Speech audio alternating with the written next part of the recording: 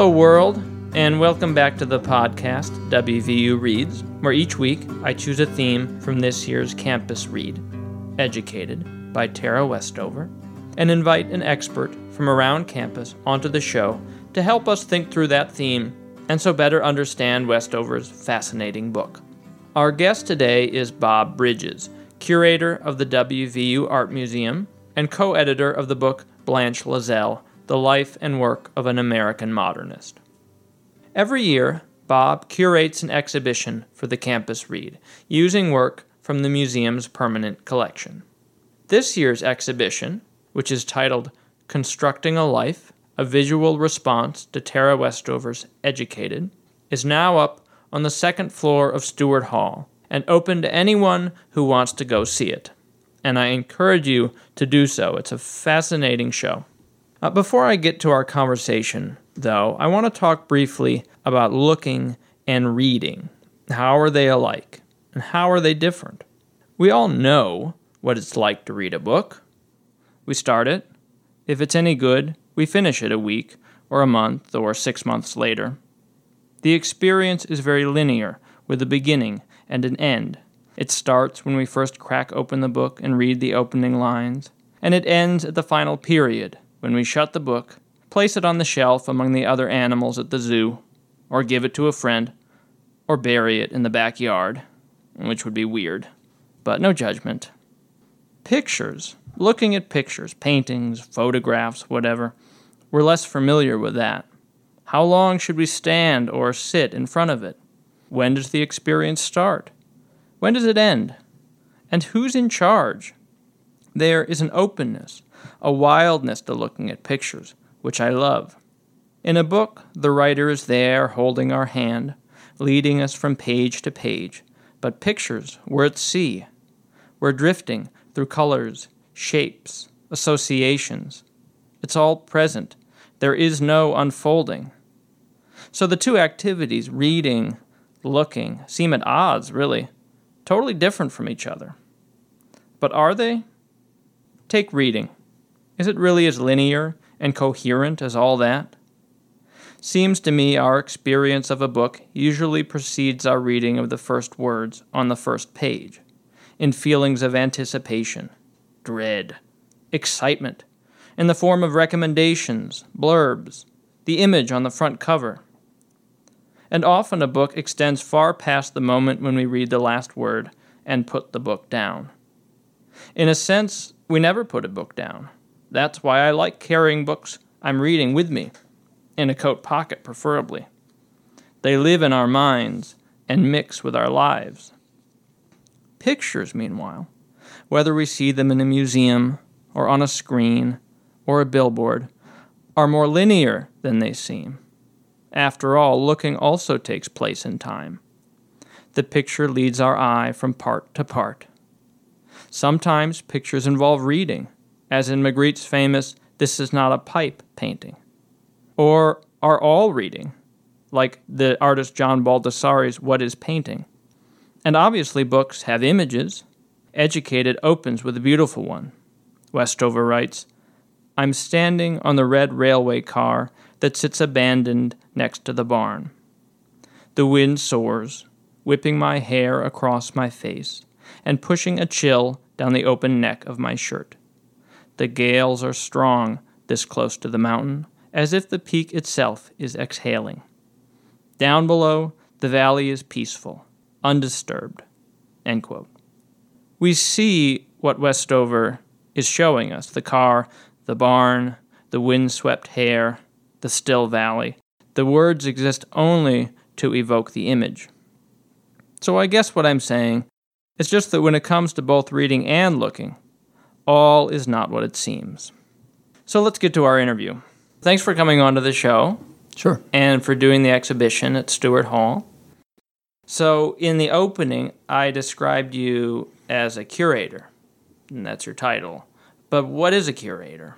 Well, traditionally, the curator was known as the keeper of the collection, and so I am responsible for taking care of all of the artwork in the university's art collection. that doesn't mean the physical, but more the intellectual of the collection. And we have other members of our art museum staff that would take care of the physical collection, that handle the movement of the collection, as well as handle the education aspect of what we do with exhibitions in the collection. So I'm responsible for looking at aspects of the collection, thinking about what would be a good addition to the collection, and also thinking about how I can share the collection with the wider audience, museum audience. So that would be exhibitions as well. So does that mean that if I were to go over to the museum, the work that's on display is not all the work that's in the collection? That's correct, yeah. We have right now probably a little over 70 works in the McGee Gallery, all from the Harvey and Jennifer Payton collection that was a gift to WVU. And but upstairs we have a storage facility, temperature, humidity controlled, so we're taking care of the work. And there's probably about 3,000 to 5,000 additional works. Wow. Yeah. And 70 on display and Right. 3,000 to 5,000 in storage. Yeah, That's a lot to keep track of. right. And that's why we have a registrar, Karen, who has a database and all of it's tracked. That's interesting. I love that title, the keeper of the collection. That feels like a lot of responsibility. How long have you been the keeper of the collection here? Well, I was named the curator of the art museum back in 2010 as we moved toward the opening of the art museum in 2015. But I have been a curator at WVU since July of 2000. Oh, okay. And had you been a curator before you came here?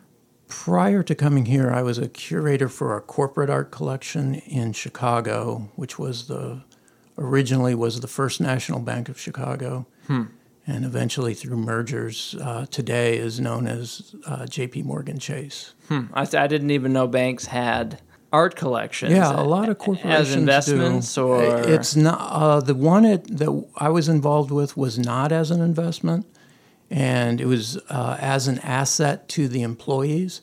So we installed artwork throughout the corporation, worldwide too. Oh, so you were a little bit like you do with the Campus Read. You were having to think about, I mean, I guess you always have to think about the space and the audience that you're looking to sort of match, Right, make the artwork match with. And a lot of times with the corporate collection, I would actually go and visit the area, look at the space, talk to the people who work there, talk about their interests, talk about their business, and I would learn particularly what they were doing, and then go back to the collection and try to figure out how to come up with a piece that says what they're doing. That's so cool, because then your work then is getting art into people's lives. Right.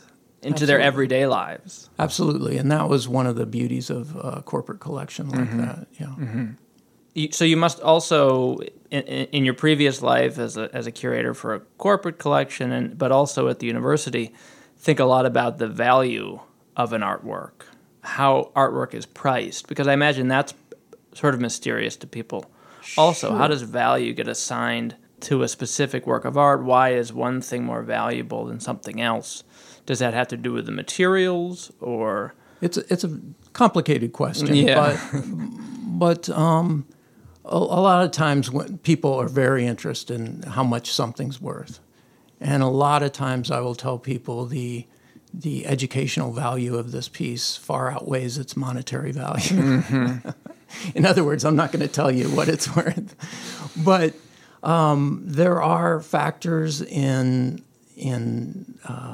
assigning value to a piece. I'm not a licensed appraiser, but there are, things about the history of the artist, how rare is the piece, sometimes the materials used, sometimes the phase in that artist's career, how important was that? Were they saying something new? Just a lot of different aspects to each work of art and why it would be valued in such a way. Yeah, and that's tangential, but I'm just, as someone who, I've always loved art, and I certainly love going to museums. I'm just here, I'm picking your brain a little bit on questions that are coming up. I'm sure you've mounted a lot of exhibitions over the course of your career, and I'm curious kind of if maybe you could just tell us about a couple of them. And also I'd be curious, like, if there is a sort of a narrative to that, like you find yourself mounting certain types of exhibitions, or does that make sense as a question? Yeah, and I think in best case scenario, it is that, where my interests lie, I think, is where the curation comes from, or the various exhibitions. But I'm also kind of beholden to the university and what the university represents. I'm also looking at the School of Art and Design and what they teach. The students are very active in coming to view the exhibitions. So I like to represent the various mediums in which they study and try to be cognizant of keeping a running tally of some of the various pieces we've seen. So it's not just always paintings or something. Exactly. There's sculpture and prints and okay. Right. I do try to do that as well, but it's inevitable that a lot of curators' personality is going to come through in a given exhibit. And I'm curious, just moving off of that, sort of what kind of artwork you like, because you have a much bigger. I mean, you spent your life around images, and I imagine your tastes have changed over time. But you've also encountered a lot more artwork than most people have. Well, my background is a visual artist, so I don't come to the museum world and curating as an art historian. I come as a visual artist. So a lot of my responses to work and how I display the work is visually related. But my interests as a painter, fine artist, printmaker is a bit different than my taste as a curator. Oh, okay. And it's a little more specialized, and it's about things that I am thinking about as a visual artist. And when I'm a curator, I'm thinking about bigger pictures of, how, I'm including the bigger community of who's going to view this collection and what they might gain from seeing this exhibition. So you have to put your own taste aside. Sure, and I think it comes through, Yeah. like I said before. But I also think that it's certain things that I don't necessarily have great interest in personally, but are important to the art world or important to getting a particular artist to a certain point. So it's important to show this work building up to that aspect of their career. Those types of things. Yeah. Okay. That's really interesting. So you're sort of you're part of as a curator, as opposed to being an artist. You're sort of part of a community, and you are responsible to that community. Yeah, I like to think that way. So maybe we could talk about the Campus Read show, because I'd love to hear about that. Maybe you could just tell us the process by which you choose the images to use in the show, how those images might relate to the book, and Okay. yeah. Well, I've been involved with the Campus Read. I think this is the third book that I've been involved with. And the first one I got involved with was my son was an incoming freshman. And so he was reading the book and telling me how much he liked it. And I started to read it and think about it. And then this discussion developed through the provost's office and the Humanities Center about the Campus Read. And we had an exhibition that had just we used some of the permanent art collection from the museum just kind of to decorate up in. It wasn't really an exhibition. It was just a few of the highlights from the collection that were up there. And it was time to change that out anyway. So we actually started discussing the Campus Read and how that would work. And just through some discussions with various people involved with the Campus Read, we kind of came up with the idea. And it's a very small exhibition. There's only really 7 spaces for the works to go in. And currently we have 7 different works and 7 different artists involved. Okay, so that's a really helpful history of this relationship between the museum and the Campus Read. Maybe you tell us a little bit about your process in selecting the images. Okay, one of the things that I set out to do from the very first was not illustrate the story, not act as an illustrator saying, here's a picture, and this is, this particular part in the book. But more images that evoke ideas that relate to some of the bigger themes within the book itself. And sometimes, though, you just come across an image that you think, that just works so well that I'm going to use it. And those tend to maybe look a little more illustrative. But for instance, in this exhibition, I'm using a silkscreen on paper from Jenny Schmidt. It's called The Comics Reader. And it's a work in which a young girl is laying on the floor looking at a comic book. And, to the viewer, they come in and see, okay, is this Tara Westover as a child discovering reading? And I'm using it in a way that talks about women having to develop unconventional paths in their life to get where they want to be. And Jenny Schmidt was interested in comics. And it's a male-dominated world. So how does she negotiate that? And so she's dealing with these kind of underlying issues that you're not seeing on the surface. So through wall labeling, I let people kind of get a little inside glimpse into who the artist is and let them reflect on that. Yeah, that theme that you're describing, in which she has to come up with creative ways or creative sort of alternative paths out of the world in which she's been given, in part for her because she's a woman, I think is so important. We haven't had a chance to talk about it yet, but in a couple of weeks I think we will be talking about that. But I'm glad that the show raises that, because I do think it's a very important element of the book. It's just sort of Westover's negotiating the patriarchy in a very, just in like you say, in creative ways. So what are the other images? Do you want to tell us a little bit about the other works that are on display? Sure. I have several works that are prints from different portfolios. And the themes of those portfolios, I had mentioned Jenny Schmidt, and comics is the theme of a portfolio, and she's in that with a guy by the name of Tim Dooley, and his piece is called How to Make a Comic. And in that is a very abstracted, almost collage-like use of children's books cut apart and reassembled to sort of look figurative yet abstract. And the idea with that was this notion of looking and what I'm asking the viewer to do. And it's also connected with Westover's life about patience and persistence and having to spend time with something in order to fully understand it.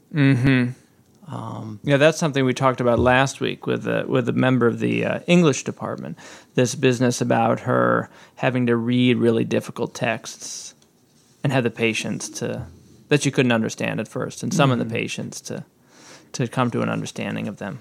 The other portfolio I worked with is called Doghead Stew. It's from 2003, and it was a celebration of Native American traditions and cultural persistence. And there are a couple of artists, Kristen Furlong, has a silkscreen print in the exhibition called Collecting Identities, obviously talking about identities of Native Americans and the West, along with cultural traditions and artifacts.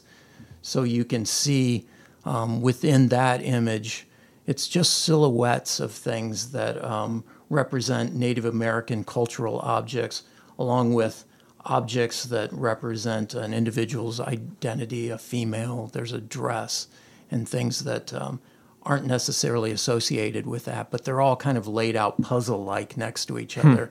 And it's up to the viewer to kind of sift through that information that's being provided and come up with your own take on identity. The other is Lynn Allen, and that's called The ABCs of Civilization. It's from 2003, and it's a lithograph.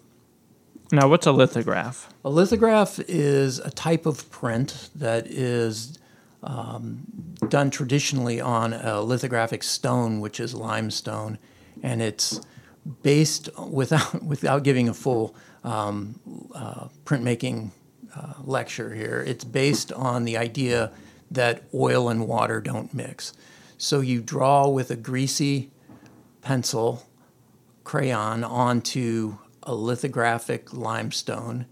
It absorbs into it, you process it, you rub it with water, and then you ink up the stone, and the ink will only stick on the stone where there's greasy drawing on it.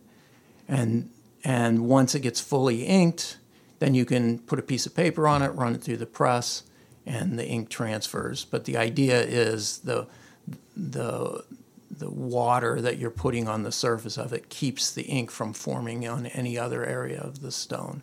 It was developed about 250 years ago. I was going to say, it sounds like it'd be 2,000 years ago. This was an ancient ritual. Right. It's still in process, but nowadays they've developed aluminum plates that act the same way. But printmaking departments, artists still use the stones. It's the commercial printers that have, most of their stones have ended up in some print shops across the country. Universities end up the recipients of these very nice Bavarian limestones that the students can use. So you were telling us about, I interrupted, you were telling us about Lynn Allen's lithograph. Right, Lynn Allen is doing this print that the left side of the print sort of resembles 19th century, early 20th century slate in which a child would do the ABCs and she practicing letters.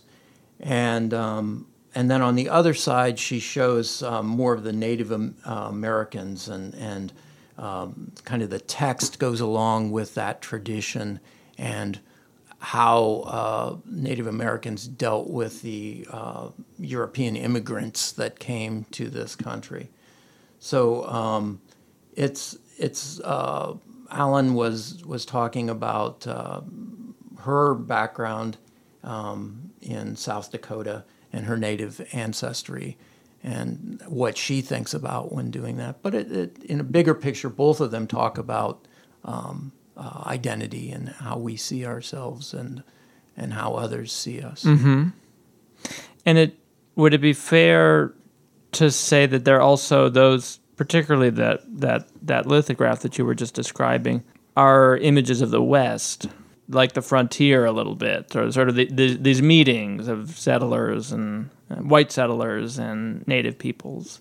Right. Because again, it's not something we've talked about with the book, or that I've had a chance to talk about with the book, but it is a sort of a Western story. I mean, she grows up in the West, in the mountains, and her family, their lifestyle, sort of anti-government lifestyle, is a sort of there's a cowboy thing about it, sort of that those ideas of freedom from civilization. Right, and some of the ideas that, you read a quote from the book. It was this visual representation of the West I was getting in my mind and thinking about these things. And rather than, like I said, illustrate it with a Western scene of mountains, I was thinking about more about ideas and bigger picture thoughts that the viewer can relate to in some way. Yeah, and that can give us a new relationship to the book for those of us who have read it, to go see the show and then go back to the book and think about it in new ways.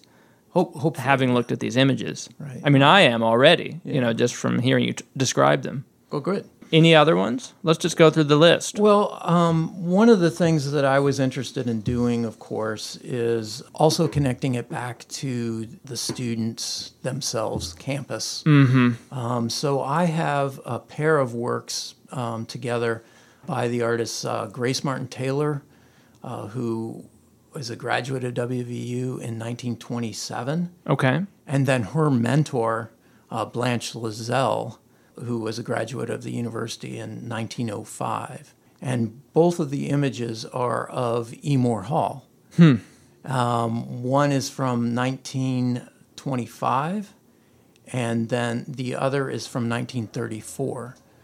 And the interesting thing about that, even though Lazelle was Taylor's mentor, that the image that Grace Martin Taylor created in 25 was 9 years earlier than Lazelle's. So I was interested, without talking to the artists or knowing what had happened, how the mentor had kind of looked at the other's work and said, "Oh, that's an interesting image. I think I'll do a version of that also." Mm-hmm. So it's a nice pairing, and I think it connects students back to the campus, back to themselves, back to West Virginia, and they can think about these are artists working back, quite a few years ago, yet this building is right across the street from Stewart Hall, and they can walk out the door and see the same sycamore tree that's depicted in the print. And depicted, and then right in front of their eyes, the centennial tree there. Right, and hopefully see it with fresh eyes. Sure. Because this campus is very beautiful, but it's easy to forget that. Right. And Blanche Lazelle, so she was from Morgantown, is that right? She was born in Maysville. Okay. But her family, from West extended Virginia. family, right, which is 6 miles up the Mon River from us. But her extended family had homes in Morgantown. Now, she never owned a home, but she would stay with her family members when she'd come back here.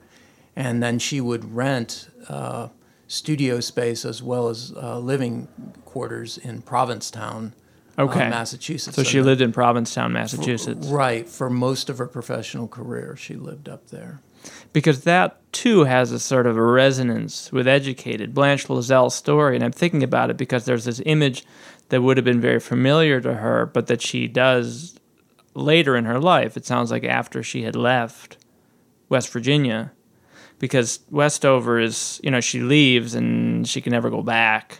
But she's always going back in her mind. She's so attached to that place. Sure. And that sounds like something that this painter is experiencing. Absolutely, that's a really good point, because Lazelle did return. She loved the state, and she would actually do images while she was, there on the ocean in Provincetown of the hills of West Virginia, thinking about it. She would come back to visit and sell work back here, occasionally some of her prints.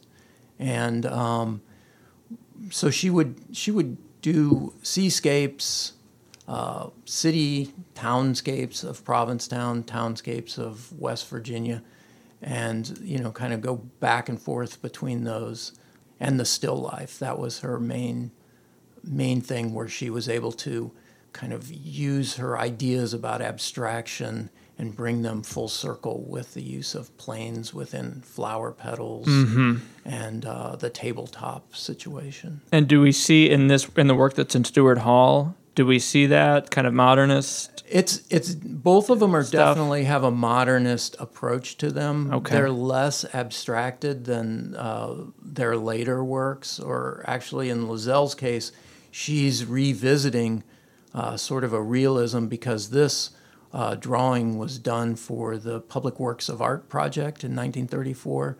So there was a sort of a government mandate to try to depict local scenes of importance. Yeah. And she knew this was going to be sort of presented as a representation of Morgantown or West Virginia.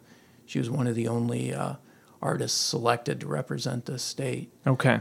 And so she wanted to make sure that the government was happy with it because she wanted to continue to work for them. Yeah. So it's in a sort of social realist tradition a little bit. But she just can't help show some of her ideas of modernism within the work, too. Yeah.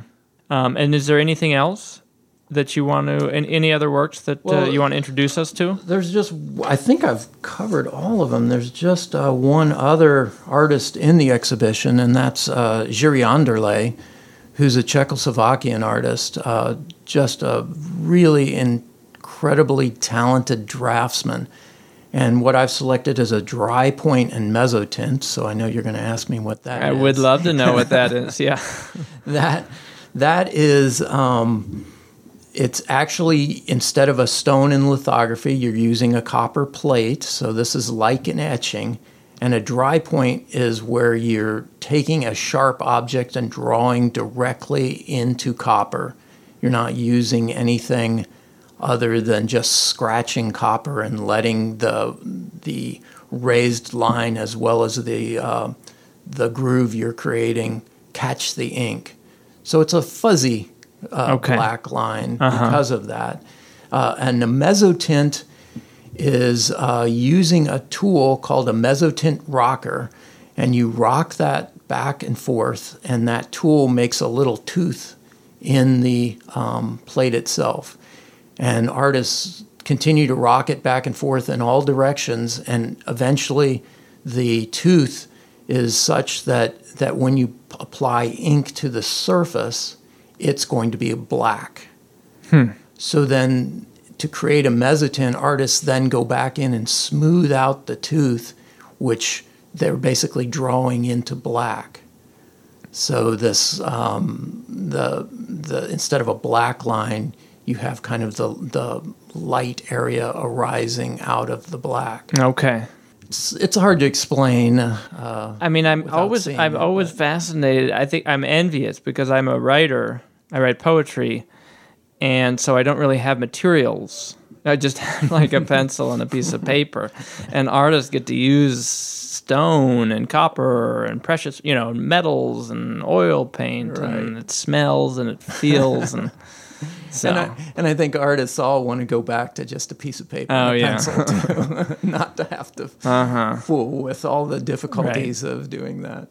So this Czechoslovakian artist, this is a contemporary drawing, or what's the date on it? Yes, the date is from 1978. Okay. And we have a variety of his work. They were donated by the Maceros. Doctors Paul and Laura Maceros made the donation to the collection back in the 90s. And we have about 12 to 15 of his works, and they're just really amazing works. But this particular piece, I thought it was really good because it shows, it's a portrait of his wife, but it shows her in multiple views all at once. And she doesn't have the exact same expression on her face. So she kind of goes through some emotions as you're looking at these tiny little slices of her face. Okay. And once again, hard to explain on the verbally, but something that I encourage people to come out and look at. And really what these multiple views are presenting is this composition of beauty and pain and the persistence of the passage of time. Mm-hmm. Okay. And those were things that you had sort of found at reading Westover's book. Sure. Yeah. Okay. Well, that's great. I mean, I like I said, I'm really excited to see the show, and I hope that a lot of people will find the time to go up there. This podcast is a joint production of the WVU Humanities Center and the DA, and produced by Nick Kratzis and Savon Hunter. Copyright 2019.